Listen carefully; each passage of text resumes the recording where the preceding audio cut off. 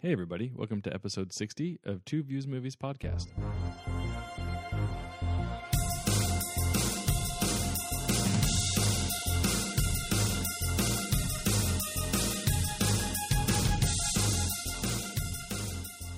What's up everybody, welcome back to Two Views Movies podcast, a spoiler-filled podcast by two guys who love watching movies almost as much as we love arguing about them. I'm Garrett.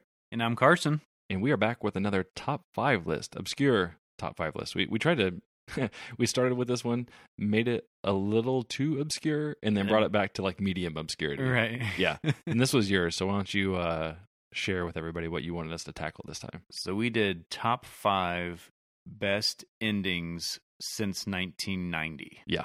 So we took out the Rockies and the yeah. And so, I mean, I think we took out like the classics that you feel like you have to go to. Yeah. Like, you know, Planet of the Apes.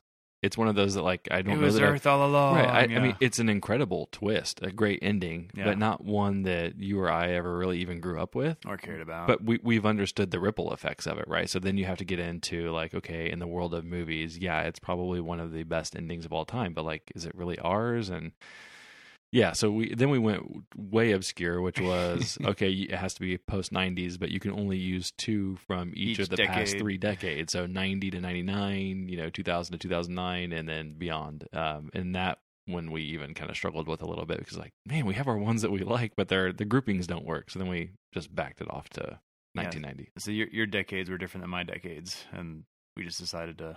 Oh, in terms of where we were landing on our... Yeah. So...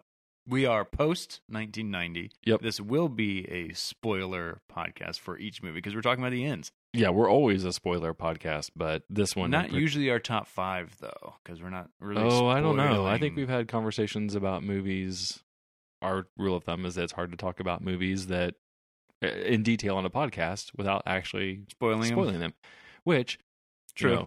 Promo alert. We're now putting our spoiler-free reviews on our actual site. So before you had to go to Letterboxd and follow us or check our Facebook links over to Letterboxd to get our spoiler-free written reviews, and we've now moved those over to our website at twoviewsmovies.com. So when you go there, you have the choice. You can listen to a spoiler-filled podcast with both of us talking, or you can check out a spoiler-free review of the movies, which I would say most of the things obviously the ones we podcast about, we have both written reviews on, so you can read both of our kind of spoiler-free takes on them.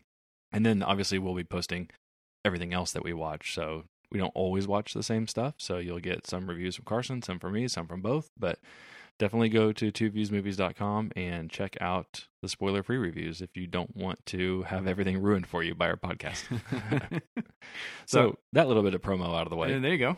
Yeah. I will let you start. So what's your number 5? Well, we always start with honorable mentions, right? Of course. So I'm not going to talk through the actual endings, but I will say I had the 2000s, the 2000 to 2009 range was tough for me because there's a lot of Christopher Nolan movies that got churned out during that time, and I love them all. So I thought about Memento, I thought about Inception.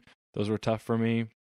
The Departed was in there because I feel like that was one of the few movies where, like, literally in the theater, I sat up out of my chair and said, "Oh, bleep," like out loud. And I can't remember ever doing that with any other movie.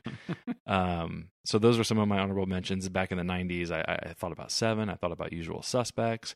More recently, I was thinking about something like La La Land, which is an interesting one because I think when we think of great endings, we think of things that leave you like wowed or shocked. And La La Land is just beautiful in my opinion and what it does in the end. But I even went so far on this list to consider trying to do an all non-twist endings. So I was going to come to the table with, okay, we're doing top 5 since 1990, but I gave myself a new rule, which is I couldn't do twist endings. And then I was like, oh man, that's just so hard. But a lot of those are the best endings. Yeah. So those were some of my honorable mentions. I don't want to dive into the actual details of them, but like that's kind of the pool I was working with in this. Yeah, and I'll do mine as well. So I had Usual Suspects. I had The Game. Yeah. And I had A Few Good Men. And the reason I liked A Few Good Men is really the last third of the movie. So I felt like I couldn't put that in there as endings. That's just fantastic. The whole courtroom. Yeah, but the ending with Tom Cruise and Jack Nicholson, I mean, it's perfect. But I felt like it was too long to put in the ending. Oh man, I don't And know so- that. I mean, that one courtroom scene, and That's it's fantastic. it's so pervasive in pop culture too, right? I mean, And for one that I'm going to go out, I'm going to say this on this. I think that A Few Good Men is a perfect movie. Like, I'm not sure that that's subject to everybody's opinion, right? it is so good. If you haven't seen it, it is so good. And I'm not sure there's things that I would change. And I'm reaching out right now. I need to. It's great. It's perfect for what it is. I mean, it's a courtroom drama. If that's not really your thing, Well, right. I mean, it's not a great action movie. right? But and that looking at my list, I was looking for all my comic book movies of great endings, and all the best scenes are usually in the middle. Yeah. That they usually don't end very well. I will say I do think The Dark Knight has a really good ending, but it goes well. See, you chalk it up to like the Joker aspect and how that final fight is kind of anticlimactic. Yes, But what I'm saying is it's more like a La La Land ending. That voiceover of Commissioner Gordon talking about, he's the hero that we need. And but the whole thing with Two-Face, it Sure. was boring. I'm just saying that the actual like last minute of the movie, the true ending where he's riding the bat cycle or whatever it is, and the shot from behind and the voiceover, like to me, No way, that's what it's called. Is it called the I Bat don't Cycle? know what it's called. I just made that up. But you know what Probably, I'm though. You know what I'm talking about. Right. The one scene everybody can picture as the voiceover is going. Right. To me, that is a fantastic ending. It depends on how you want to slice ending, right? Is ending the final act? Is it the final conflict? Is it the final image that you see on the screen? For such a great movie, that ending just, for me, the Joker Sure. and then Two-Face is and him looking through the cell phones and his bat goggles. Yeah. And it's like, really? And so he had such a great movie, a truly great movie coming right up to that point. Yeah, but I'm But- just saying that to me, that Yeah. last image and that last voiceover is great. But yes, comic book movies don't often. They always feel the need to end on either a neutral or a positive note, and they usually don't do twists. So it's Except not. for Infinity War is awesome. Yeah, But even a badass end fight scene are rare. It's more the middle fight scenes Yeah. that are the best. And so I was going through because I wanted one on my list because they're always on my list, and I didn't get one. So Yeah. But number 5. Okay. Without further ado. yeah. So number 5 for me, I mentioned La La Land was an honorable mention, but number 5 is actually going to Damien Chazelle's other movie, Whiplash. That movie, I just rewatched it in the past few weeks. It's incredible. it's really it's really good. pretty short, but what it covers, and I think the thing that always still gets me to this day is like you can't ever describe to anybody how good Whiplash really is, because you start saying things like it's about a jazz drummer, and you see their eyes gloss over, and you're like, I know I lost No, you. It's with the State Farm guy. No, thank you. Right. Yeah, I know I lost you, but just trust me on this. It's really good. But specifically the ending, I mean, the whole movie is building up and has these themes of what it takes to become great and how did Charlie Parker become a great jazz musician. And Miles Teller is a jazz drummer and J.K. Simmons is his instructor. And, J.K. Simmons just breaks down everybody, just humiliates them, treats them like crap.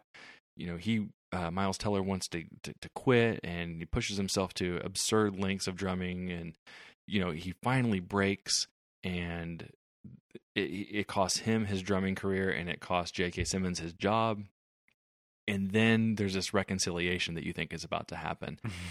And J.K. Simmons and Miles meet up. He's like, hey, I'm conducting again. Why don't you come drum for me? And it ends up being an elaborate ruse for J.K. Simmons to humiliate Miles Teller on stage again. In front of the who's who of Yeah, because he's like, hey, if you do good here, you're going to be noticed. And you're just, like, as an audience member, you're like, oh my God, this movie, like, he just humiliated him again. Because you were thinking, like, okay, they're going to reconcile, and this is all going to be happy-go-lucky. And they do get to that. Right. But they set you up first. So after that failure, Miles comes back on stage and just starts drumming, and he's taking J.K. Simmons' performance over. Yeah. And it's so great because he's drumming and drumming, and J.K. Simmons is looking at him like, what's going on? He mouths like F you to him. And then J.K. Simmons comes over and is like, I will gouge out your effing eyeballs. And then there's this tension building up. And then finally, you see as Miles Teller's doing this drum solo that J.K. Simmons is starting to realize what's happening. Like, to appreciate. yeah, this kid is great. And I got him to where he needed to go, which is a really weird thing. You're kind of on J.K. Simmons' side of, yeah, you were a jerk teacher, but you got him here. And you can kind of see Miles Teller realizing that too. And they start to work together. And, J.K. Simmons is telling him to slow down and speed up, and he's following each other. And then, like, the only acknowledgement that you get that they finally broke through is J.K. Simmons' eyes kind of light up as he's getting ready to call for, like, the last beat. And Miles Teller kind of smiles. And they hit the note, and the movie goes off. And you're like, oh, wow. So it's not one of those twists. It's not anything like that. It's just perfect storytelling. Perfect. Well, it's a bit of a twist. Yeah, I mean, he kind of, yeah. And they give you that, but this was on my list for one of the best movies that I've only seen once. Okay, yeah. And so since that podcast, I recently rewatched it, and it's awesome. Yeah. It's just an awesome movie. And that ending, you still, even though I know it's coming, you still get all nervous and palm sweaty, like, oh, this is really awkward. Yeah. I feel really bad for him. And then even though you know the outcome, it's yeah, because it's super cringy. Because the way he humiliates him is he tells him, "Oh, you don't need to worry about your music sheets. We're just playing this one song you know all the time." Yeah, and then he starts conducting, and it's totally a different song, and he's trying to keep up, doing his own drumming. Just you can feel the humiliation. Yeah, he's just so bad at it. And then J.K. Simmons walks over, and he's like, "You didn't." He's like, he says something to him. I knew it was you. Or, yeah, you didn't think I ratted knew it was me out. Yeah. God, it's so good. All right, what's your number 5? Number 5. So sticking with the cringeworthy, I went with Tin Cup. It's a romantic comedy golf movie, right? And so you get this. He's a pro golfer, a golf pro actually, at a driving range, and decides to go to the Open. And does really well. You think it's this underdog story and whatnot. And he gets to the final hole, and he's just so cocky that he thinks he can make this shot over the water. And he rips it. And you're like, this is the end. He's going to make it. He's going to win, yada, yada. Everyone's going to love him. End of movie, and plunk in the water. Like, oh. And so what does he do? He doesn't take the ball up at the green. He drops it again. He wants to take the shot again. Right where he's at. And he has the course record. Everything's going. He's going to win. And he hits it again. And hits the green. You're like, oh my God, he's got it. And it rolls all the way into the water. And he does this, 6 times? It's a lot, yeah. And if probably more than that, actually. He ended up getting to 12. Yeah. But he keeps dropping. And you just see the whole movie's built up to this. All his hopes and dreams of becoming a pro golfer again. And then just each drop and each shot just takes a piece of your heart and just squeezes it and throws it away. And his last shot, he hits it sort of like, you end up getting your happy ending, kind of. Sure. But he hits the green, then he rolls it in and hole in 12, know, but he makes it from that spot. And everyone's going to always remember that shot. That's what they're saying. Oh, it's a fantastic shot. That everyone's always going to remember that 12. But you're like, he just blew how much money, right. And he could have won the Open, and just that whole feeling of don't drop, just either lay up or, take your drop up there. And he just kept wanting to go for it. Yeah. Doesn't he get down to his last ball? Yeah. Yeah. I forgot there's a ball limit. That's the last ball. And then he'd be disqualified. Yeah, so he wouldn't even get the place or anything, and he ends up shooting a 12, and that's it's just every time you watch, like, what are you doing? Just quit hitting it.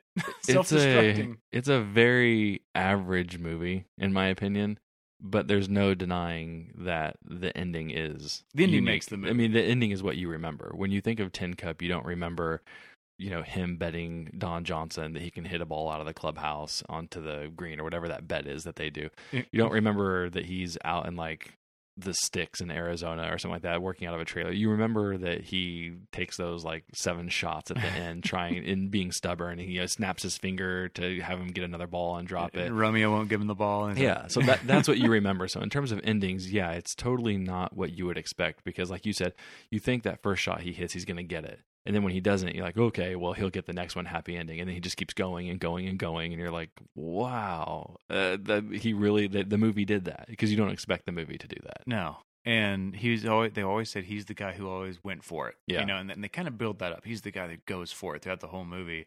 And so you think that's going to pay off. And it doesn't. You know, he could have Right. easily laid up and won. You know, but nope, he had to go for it. And then he has the all-time 12. You know? Yeah. And so, again, it's just that cringe-worthy, like, stop it. No, just stop it. That it's something completely different than you'd ever expect. So that's why it made the list. That's definitely a very you pick, because I don't think if you go Google top movie endings, you're ever going to come across Tin Cup. Yeah, it's not a twist. No. And so and that's what But I want it to resonate. But no, I agree. It's not going to be on most people's best ending list. Yeah, your appreciation for Tin Cup is way higher than most other people's appreciation. But I will say the ending, I would have a hard time arguing. I mean, maybe I could argue that it shouldn't be in the top 5 because there's so many others you could put up there. But you put it at 5. I think that's an acknowledgement that, like, I want to sneak one of mine. Yeah, I'll sneak it in there. And people may think I'm not a golf guy. Right. You know, you're a sports guy. I'm a sports. I couldn't be further from a golf guy, Right. but I'm a sports guy because golf is an activity. But this ending was fantastic. Yeah. So. It's definitely a very memorable ending. I mean, like I said, I think that if you talk to people about Tin Cup, I mean, they're not going to remember much of anything other than that. Like, that's the one thing that they would remember. That and him playing around with a shovel and a bat. And I don't even think they would remember that. I think they would just remember that ending where they just keep shooting over and over. Because especially for sports movies, that's just not typically how it goes. Like, you don't have a baseball movie and then the guy walks in, 4 runners, right, when he's pitching. You just don't do that, right? Yeah. It's so, yeah. I think the shovel and the bat and playing with the rake, things like that. That's more of my dad, what he remembers from that movie, Yeah. because we played just as good with a bat or a rake as Sure. we do with an actual club, and so that kind of sticks out. It's like, I might as well play with a shovel because we're not good at golf. I like the idea that somehow being a good golfer means you can hit a golf ball with a baseball bat equally as Equally well. as good. Right? You're just that good. Yeah, you just take that for granted in that movie. All right, so you're number 4. When I was going through my honorable mentions, I talked a lot about Christopher Nolan, so I had to sneak a Christopher Nolan movie onto my top 5 list. And no matter how much I think the ending of Inception is cool, or how much I think Memento just builds and builds and builds towards its ending, and you don't know anything until you know the ending, I have a super soft spot for The Prestige. I think it's criminally underrated, even in terms of how I rate Christopher Nolan movies. I think it's like my 3rd or 4th Christopher Nolan movie, which just speaks to how good his movies are. Yeah, but that Batman versus the Wolverine. I mean, you can't go wrong with that. Yeah, I mean that it's so brilliant. Like, and again, it's kind of like Whiplash, where you're like, if somebody asks you what The Prestige is about, you're like, oh, 2 rival magicians at like the turn of the century, and they're like nodding off as you tell them, like, no, it's actually really good. But the ending is what we're talking about here, and the whole movie is this rivalry between Bale and Jackman, and Bale's got this trick, the transported man, that Jackman can't figure out, and Bale's leading him on a goose chase, and eventually Jackman figures out how to do his trick, but in a much different way than what Bale does. And so you've got these paths that are just kind of crisscrossing throughout the whole movie, and you're not really... You are shown how Hugh Jackman is able to achieve his trick, but you're still not sure how Christian Bale can do it. And it's so beautiful because the reveal in the end of how he does the trick is the simplest way of all, right? It was a twin. I mean, it wasn't simple in the sense that they had to they interchanged their identities throughout their entire life. It wasn't just for the trick. It was their whole life. They lived that way, but it was for the trick. It was for the trick. They lived their life for the trick. Right. And the movie is so brilliant because it tells you that in like the first 20 minutes when they see the old guy, the old Chinese guy who does a special water trick. And the trick isn't that he can do the water. It's that he's not really old, but he lives his life as though he's an elderly guy. It's all there for you. But the ending in terms of, Bale gets put in jail because they think he killed they think he killed Hugh Jackman. Right. But it was one of Hugh Jackman's clones. And Hugh Jackman shows up at the jail with Bale's daughter. And Bale's just like, here's the answer to my trick. If you just let my daughter go. And Jackman tears it up. He doesn't care anymore. He thinks he's won. But it's intersplicing this with the fact that Hugh Jackman's performing his trick underneath the stage. And right as one of Christian Bale's characters is hung, there's the reveal that his other twin now is alive to Hugh Jackman, who shoots Hugh Jackman. There's so much going on, and then you see the reveal of all of the cases of water with all the different Hugh Jackmans in there that have died.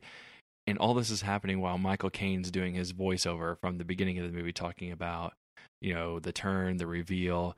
And then the last thing you hear is him saying, you don't really want to work it out. You want to be fooled. And he's talking about the audience. And then it just cuts to black. And you're like, oh, what just happened? Like, you kind of know all this stuff, but it just, the way the movie builds and then reveals itself. And there's so many twists throughout the whole movie. But even in that last 5 minutes, it's twisting again. But like, when we talked about Simple Favor, how it just kept twisting and twisting and twisting, you're like, I'm lost. That, like, The Prestige is the exact opposite of that. It twists a lot, but you are following every step of the way. You're invested. You feel like it's right on the tip of your tongue. Like, what is there, and you just can't get it. And then he gives you the answer. You're like, oh, I should have known. But it's brilliant. No, and I love it. And I love it's a lot about sacrifice. Yeah. They talk a lot about sacrifice. And Hugh Jackman's basically creating a clone, but killing either the clone or himself. He doesn't know which one. He said, you don't know about sacrifice. I don't know if I'm the one in the box or if I'm the one who got transported. Right. And so he's sacrificing that side. And Christian Bale sacrificed his entire life by having these double identities that they're living. And and Christian Bale, one scene shows him cutting his finger off to match his brother. Yeah. Just so they can keep the tricks going. And wasn't that because was it Hugh Jackman that shot him in the audience? Yeah. Okay, I couldn't.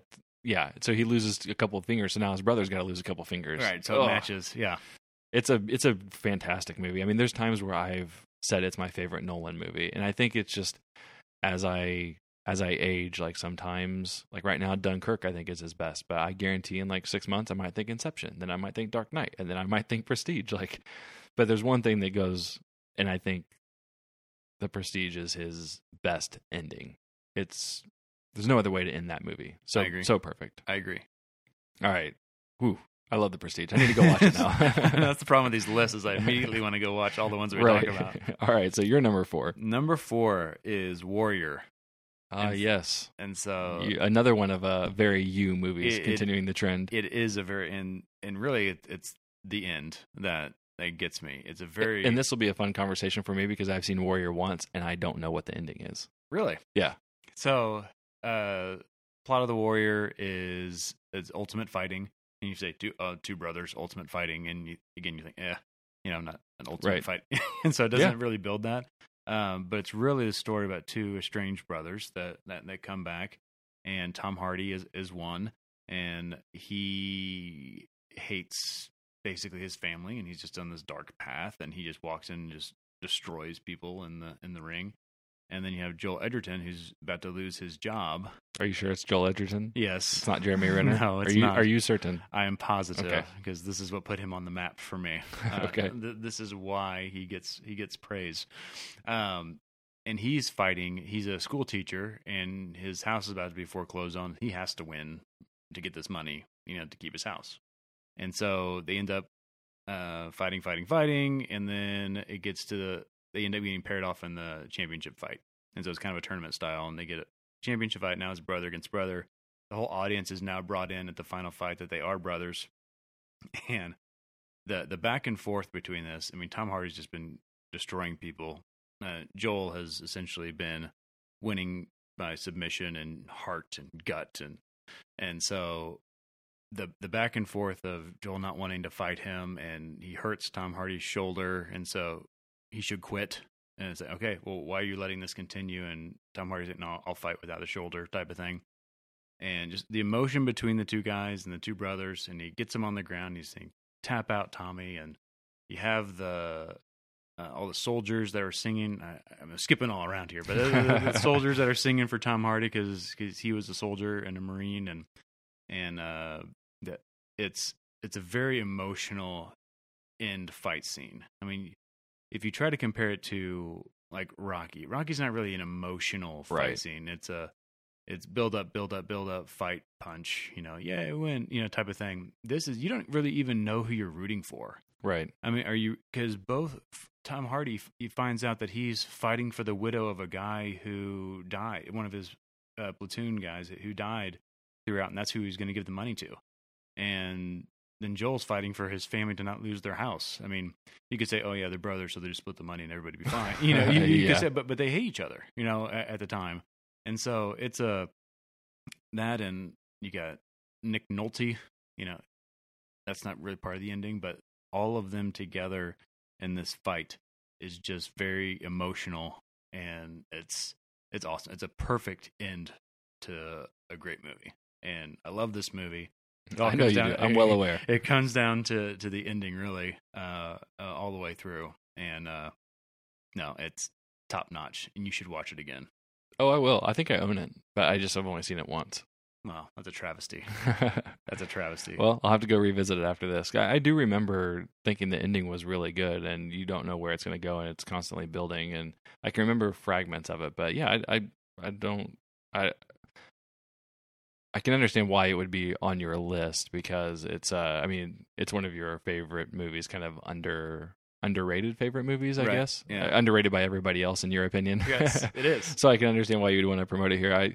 In those endings, like when I mentioned La La Land, there's something about those emotional endings that it's not a twist, and it's not anything overly unique. It's just done very, very well. And when you see those movies and they resonate with you, it jumps up the ranks of, you know, kind of the more generic ones that everybody's going to put on there, because everybody can acknowledge the greatness of some of the ones I have, I think, coming up on my list and everything like that. But like, there's others that just appeal to you for a different reason that get up on your list. And even when comparing it to, going back to Rocky, you know, you're rooting for Rocky the whole time. Yeah. And he may or may not win, but you're still rooting for Rocky the whole time. This, you don't even really know who you're rooting for.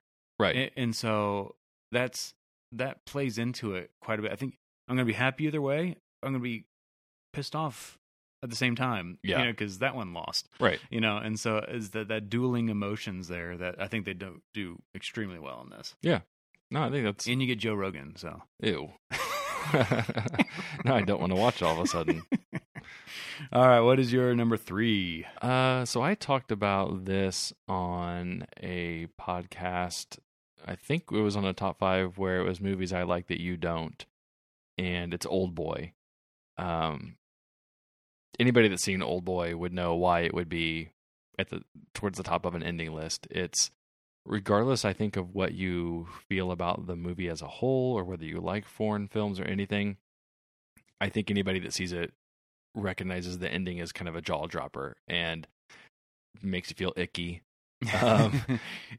Icky is the I'm not going to overly dissect it, but and before we get too far, you're talking about the original Old Boy. Yeah, I'm talking about the original. That's true. Josh Brolin remake. Yeah, and he's not talking about that. Should be deleted from history. All copies should be deleted. But yes, I'm talking about the Old Boy, the Korean film. The premise, if you don't know, is basically a guy is drugged and locked in a hotel room for 15 years. He has no idea why. He's held captive. But then after 15 years, he's released. And then we follow him after that to see what happens. And it ends up being that somebody's been pulling strings the whole time and wants revenge on the main character for something that happened when they were younger. And the way the guy gets revenge is he makes the person who was held captive fall in love with his own daughter without him knowing it. So the whole movie, you're going along, you don't know this. You know something's up. You know you're building towards a mystery, but you don't know why or what. You don't even know that the woman he loves is even a part of it. You think she's just along for the ride, but it's revealed through a photo album that the villain gives to the main guy. As he starts flipping through, he sees baby pictures, and the baby starts getting older.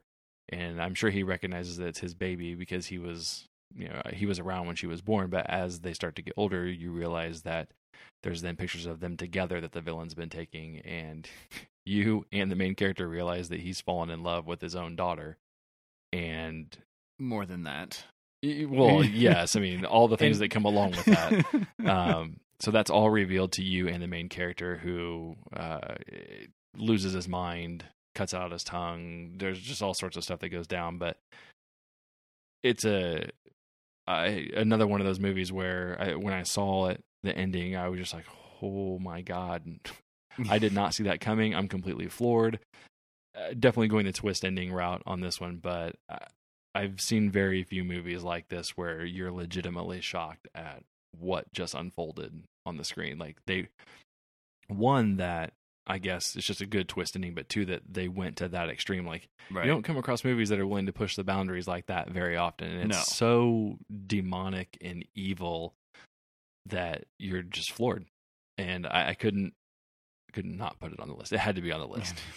So yeah, it's a disturbing reveal for sure. yeah, the whole movie is disturbing. Yeah. It's just a really weird, not weird, but it's a very dark movie, but it's so good in what it wants to be. But the ending is unforgettable. Yeah. Number 3 for you? Number 3 for me is Seven. If you haven't seen Seven, Yeah. stop right now. Go watch Seven. Yeah. It's fantastic. It is very good. Brad Pitt, Morgan Freeman, and then that's all I'll say right now until you stop. And then Kevin Spacey. Yeah. So, and Gwyneth Paltrow. Yep. So the ending, Kevin Spacey gives himself up. He's a murderer, mass murderer. He's doing the 7 deadly sins, gives himself up, says, I'll tell you where the last victims are.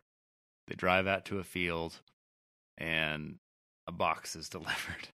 And Brad Pitt's sitting there with a gun on Kevin Spacey. Morgan Freeman opens the box.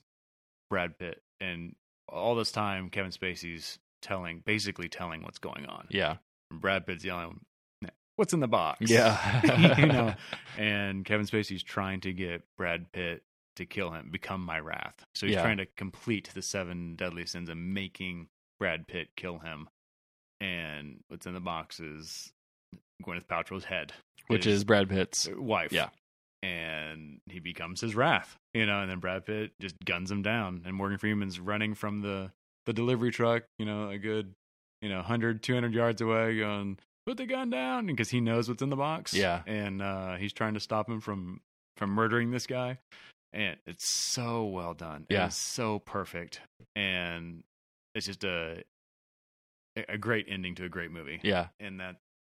Yeah. David Fincher makes fantastic movies between Seven and Social Network, and even Zodiac is criminally underrated. No pun intended with that, but I mean, he makes really good movies, but Seven is the one that that is so good. you never. I guess my thing with Seven is I never want to watch it because it's just not something you want to revisit a whole lot. It's squeamish. Yeah. The gluttony, and then just the way that Kevin Spacey kills people. Yeah. Is gross. But every It's a time gross you movie. watch it, you're like, my God, that's so good. And then, the ending, the what's in the box. What's in the box? Yeah. It's fantastic. That nobody could argue that Seven should not be on the best endings list. Yeah. It's kind of one of those that I think you and I have cleared a little bit of a path with some of our favorites, and now we're getting into the obligatory, yeah. we're going to pick and choose out of the obligatory ones. But yeah, some of these had to be on there. We couldn't have a movie podcast and not have a couple of these on here and be like, yeah, because they're the best. Yep. So you're up. All right. Well, I just set myself up perfectly For number with 2. a number 2 that, if you're born after a certain period of time, you don't even need an explanation for why this is on here. We don't even need to talk about what the ending is or why it is. It's just so infused in pop culture now that it's hard to imagine a time that it didn't exist. You know what I mean? Like, it's one of those that, like, it's become just such a running thing in movies, and it blew everybody's mind so much that first time that it feels like it's a trope or a staple that's just been there forever now. Right. But it's The Sixth Sense. He was dead all along, right? Like, he was a ghost. Bruce Willis was a ghost. like, you can almost measure the way you think about movies in pre-Sixth Sense and post-Sixth Sense, because pre-Sixth Sense, I don't think anybody ever really thought about you would watch a movie for the whole time and somebody you were watching that you thought was alive was actually dead. But post-Sixth Sense, it's impossible not to think of, right? Like, okay, like that's back there. Yeah, That's in there. Well, what are they Yeah. going to do to twist it? right? Yeah. If you think you're being jerked around in a movie, one of the things you're going to go through in your checklist now is is he dead? Have they been setting this up in a way that this person could have been dead the whole time? Like, have they been touching objects? Have they been interacting with things? How has this been going? And, for as much as M. Night Shyamalan's career went drastically downhill after 3 or 4 movies, that first movie, it'd be hard to find a director that made a better first movie. That blew everybody away. I mean, and thankfully that was in the age, like, kind of pre-internet. Yeah. So that, if you spoiled it, it had to be, I mean, this is before the word spoiler, I think, even existed, right? It was just, you had to be careful with how you, I mean, have you seen Sixth Sense? And everybody would be like, well, I don't know, that Bruce Willis movie? Yeah. Like, yeah, have you seen it? No. Okay. Can you please go see it? I want to talk about it, but. So if your friend saw it and ruined it for you, which one of our friends did for many of right. Us, what's funny is he ruined it for them by telling it. For me, he told me that Bruce Willis was the devil. And so for me, I'm watching this movie as thinking that Bruce Willis is the devil. Yeah. And then at the end, it shows his hand, and we're supposed to be seeing his ring, and I'm just seeing a very hairy Bruce Willis hand, thinking, is he turning into the devil, thinking that this is not the way his hand is supposed to look like? And so I was really thrown off because I was looking for those, hints that he's the devil, when we're in high school at the time. And and so he ruined it for me in a different way than just spoiling the ending. But that's a fantastic movie, and I haven't seen it in so long that I want to watch that again. It's funny how these movies that are like that, it's not the case for Whiplash and Prestige, not the case for Tin Cup and Warrior, probably for you. But when you get into these movies that rely so heavily on the twist, it's really hard to revisit them. I think I've only seen Sixth Sense 2 or 3 times in my entire life and I don't know why. I think it's just because, like, you think that it's going to be so much less because you know what it is, right?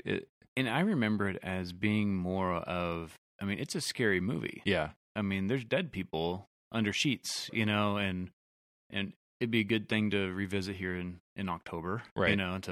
And Halloween time, to put that on the list to watch again. But I think those, like the scary scenes in that, really take a back seat, obviously, to the ending, because people are just waiting for the ending or looking for clues throughout. Right. That it does. I think it does detract. I mean, similar to, Usual Suspects. We talked about that. Mm-hmm. I think it's, I love the entire movie, but I think a lot of people just, focus on the end, and they can't get past that. Yeah. I don't want to watch it because I know how it ends. But there's a great movie in there to watch. But it's almost like because you can't ever replicate that first viewing experience. That first feeling, it's every subsequent viewing has no shot. It doesn't mean you won't like it. But, like, for me right now, if I watch Sixth Sense, I'd almost need to watch it twice back to back. Like, because the first time I watch it, I know I'm going to be watching and what I'm going to be focusing on is, what does Bruce Willis touch? What doesn't he touch? Did they mess up somewhere? Should I have seen this all along? Did they look at him? I'm going to be so analytical about it that I don't think I will really appreciate the movie. And then after I've done that, I can kind of take a step back and be like, okay, now let's just watch this let's just enjoy it from a movie standpoint. But truthfully, this should be my number one, but it doesn't have the personal connection to me that my number one does. So I put it at number 2, but I would fight with somebody to say that Sixth Sense is the best ending to a movie of all time, just because of what it did to change everything. It's definitely one of the best twists of all time. Right. And so that's for sure. Yeah, and one thing that I don't think you and I mentioned, either one of us, and I don't know the rest of your list, but I don't think I'm stealing your thunder, is Fight Club. Because for me, it was the first movie that ever did hey, this character you've been watching, while not dead, never really existed. It's a fragment of my figment of my imagination. And again, like Sixth Sense, there was like 3 or 4 other movies that came out in the next however many years that you watch the movie and you're like, you're just making this up in your head. And are you Fight Clubbing me? Yeah, and there are movies that did that, and it got to the point where I was like, okay, I'm really sick of this now. But yeah, it's just funny how movies just set that bar for everything else. Not to me, Sixth Sense, like I said, there's a pre-Sixth Sense world and there's a post-Sixth Sense world, and there's only so many movies you can say that about, and Sixth Sense is. Yeah, and you mentioned Fight Club, but I think the reveal on that one was closer to the middle of the movie to where it wouldn't have hit my. I mean, it's on the second half. But, it wasn't the ending where they revealed Yeah. that. Right. So- yeah. so that's I why, agree with yeah. you. But yeah, it's another one of those that's just like there's a movie watching experience pre-Fight Club and post-Fight Club, and Right. Sixth Sense is the same way. Yep, I agree. All right, so you're on number 2 now? Number 2. Okay. Arguably my favorite movie of all time. And it's a very bad argument for anything else, I think. But you could argue it if you want to. Is Braveheart. Braveheart is one of those movies that, I mean, they killed a good guy. And they didn't do that. I feel like, I mean, sure, it's happened before, but you have this big epic battle. You have this guy rising to power. You have this evil king, and he gets caught. He gets tortured, and the whole time you're thinking he's gonna get out of this somehow.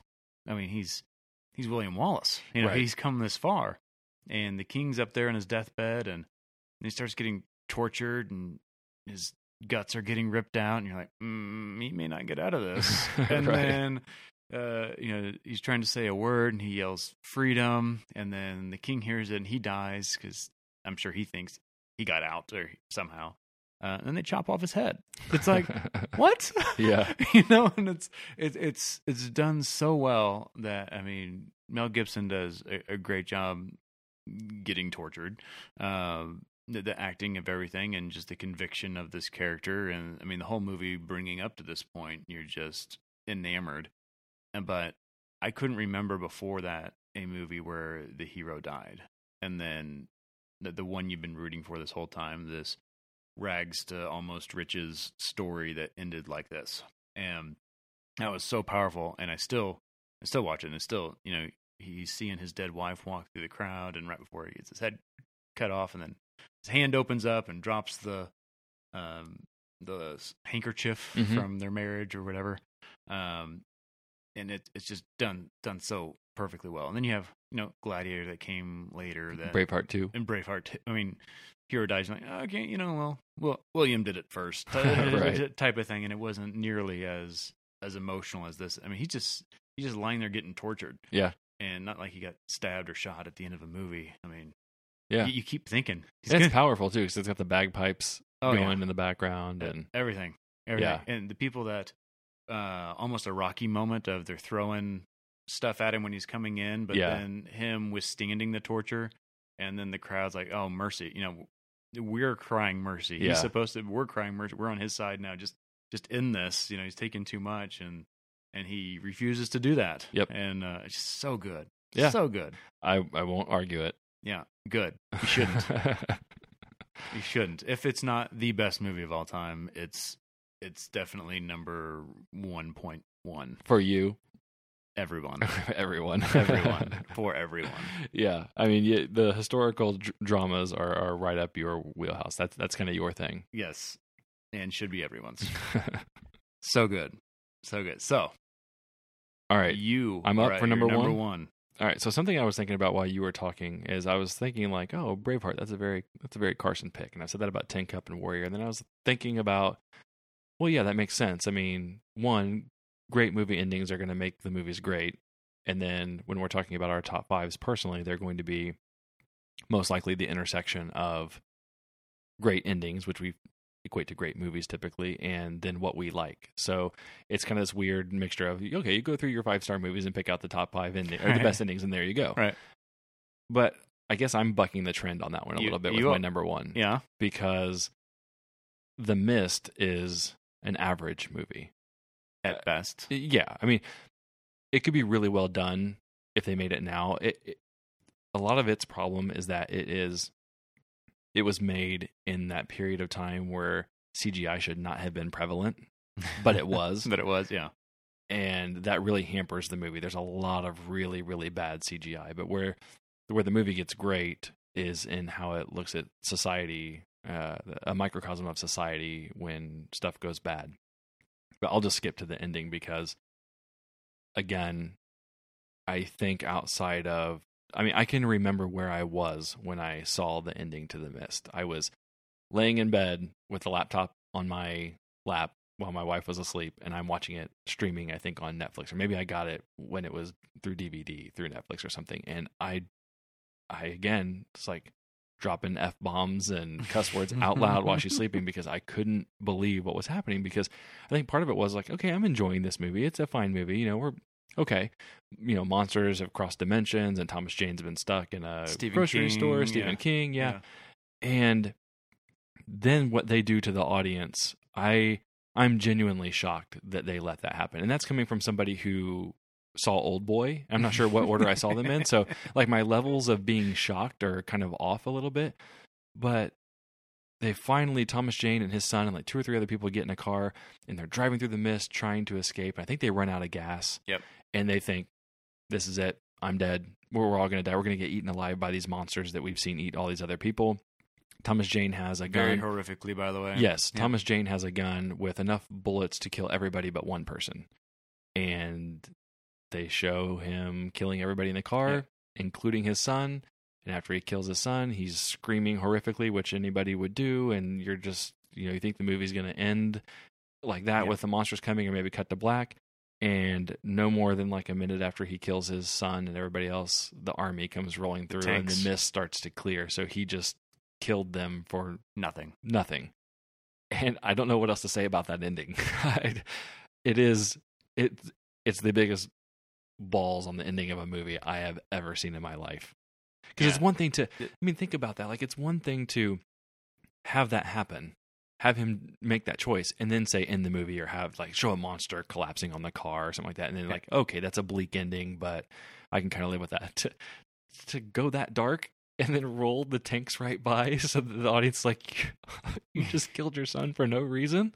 Yeah. Oh my God. Like, there's no other ending like it. I've never come across anything. So I had to put it at number 1 because it's just such a jerk move to do. This was on TV the other night, and so I just saw that last week. Just the ending. Yeah. And they show him loading the gun, and she says, what about you? And he goes, I'll figure it out. I'll figure out a way to kill myself, essentially. And then it cuts to a commercial. Oh, that's terrible. And I was like, what? And then it's like, I think it's on AMC. And then it comes back, and all you see is the gunshots that are being fired. And I was like, they took the out of this whole thing. And I was like, I can't believe you did that. That's bad. But he steps out and starts screaming and basically calling the monsters to come kill him. And here comes the tanks. Oh my God. And now I haven't read The Mist. I haven't either, actually. But I did read that that's not the ending of The Mist. That doesn't surprise me. And that Stephen King said, I wish I would have thought of that to end this movie. That's funny you say that, because I've read a lot of Stephen King books, and he struggles with endings. Does he? Big time. There's so many books of his I've read that I've just loved. And then you get to the ending and like, oh man, you had no idea how to tie this up. So Christopher Nolan. No, because I think you're misguided on that, because Inception, Memento, and Prestige all have good endings. But yeah, I could see Stephen King being jealous of what they did with that, because that ending is perfect. It was excellent ending. Yes. Yeah. All right, I'm anxious. What's your number 1? My number 1 is Last of the Mohicans, and I think 90% of this has to do with the music going on in the background. And you're not a movie music guy. No, but the music really gets the emotions flowing. And so you have the English guy who's in love with his girl sacrifice himself. And so that's when the music really starts. And so he's being burned alive, and they throw him the long rifle, so he gives him a mercy killing. But then her sister is being taken by a tribe, the Mohawks, that are going across the river. Mm-hmm. And and so it's the chase. So the guy who loves that girl is chasing her down. So you still have the music. No one's talking. It's fantastic. Music's going. Best score of any movie. I'm gonna put that down from the song alone. From somebody who's not a movie music guy, that's a bold claim. It's true. And so he fights Magua on the rock for her, and he's fighting, and he gets cut, and so he's bleeding, and clearly he's not going to win now, but he still continues to fight. And then Magua kills him, throws him off. Then the girl kills herself because she'd rather die than go with Magua, which is, like, wow. She jumps off the cliff, and then her sister sees her jump off the cliff, and she's screaming. And then the dad the guy Magua just killed. Now the last of the Mohicans sees his son being killed by Magua, and so he goes on a tirade, and so he's running after them. You got Long Rifle there, Daniel Day-Lewis, grabbing guns and shooting Indians that were already loaded and running up, and so then you finally get this final battle between Magua and his dad, and again the music's escalating and just beautifully done. Everything that you want in a movie of someone just determined, and I'm going to fight you no matter what because of love, and losing, I got nothing left to give, but I'm going to give it all anyway. And then her sacrifice. Oh, so perfect. So perfect. But that song in the background makes it. Yeah. And if you watched it with, I think, any other music, I think it truly could be a full deduction star on the entire movie if you didn't have that music with the end and everything going there. It's a fantastic movie, but that end makes it. Sure. I tend to think that if they had a different song, that probably would resonate. I mean, obviously they can't just like play a kazoo or something like that, but it's hard to. So are you going to do that now? It reminds me of that Jurassic Park one. Yeah. But I mean, it's kind of hard to, I guess, disassociate those things. It's kind of like asking, what if the Rocky theme had been different all these years, right? Like it's too hard to understand whether it's the movie or the music or just that really the connection of both that drive that. And well, because it is kind of both, and I don't know if that song now every time I hear it, I think of that scene, so I love it that much more. But they had a ESPN commercial with Sean Merriman and Steven Jackson. Mm-hmm. There's a Nike commercial, and and they had the song in the background, which it just gives me chills hearing it. But they're going back; it's a fantastically done commercial. So go YouTube. It's like from 10 years ago, obviously with Steven Jackson, Sean Merriman, but it's so good, and I don't know if it, again, is the music or me reliving that Last of the Mohican scene that makes it so good, but it's fantastic, and that's why I got to my number one. I'm surprised it's below Braveheart, but I can kind of see that. I mean, Braveheart's ending, while very emotional, is still a guy getting tortured, and Last of the Mohicans still has a action component. Action, gun shooting, revenge, which that's you. Yes. Yeah, no, I don't have much of a disagreement on any of these. It's these lists that we have are very much us, but I don't think either of us would dispute any of them. I mean, we didn't.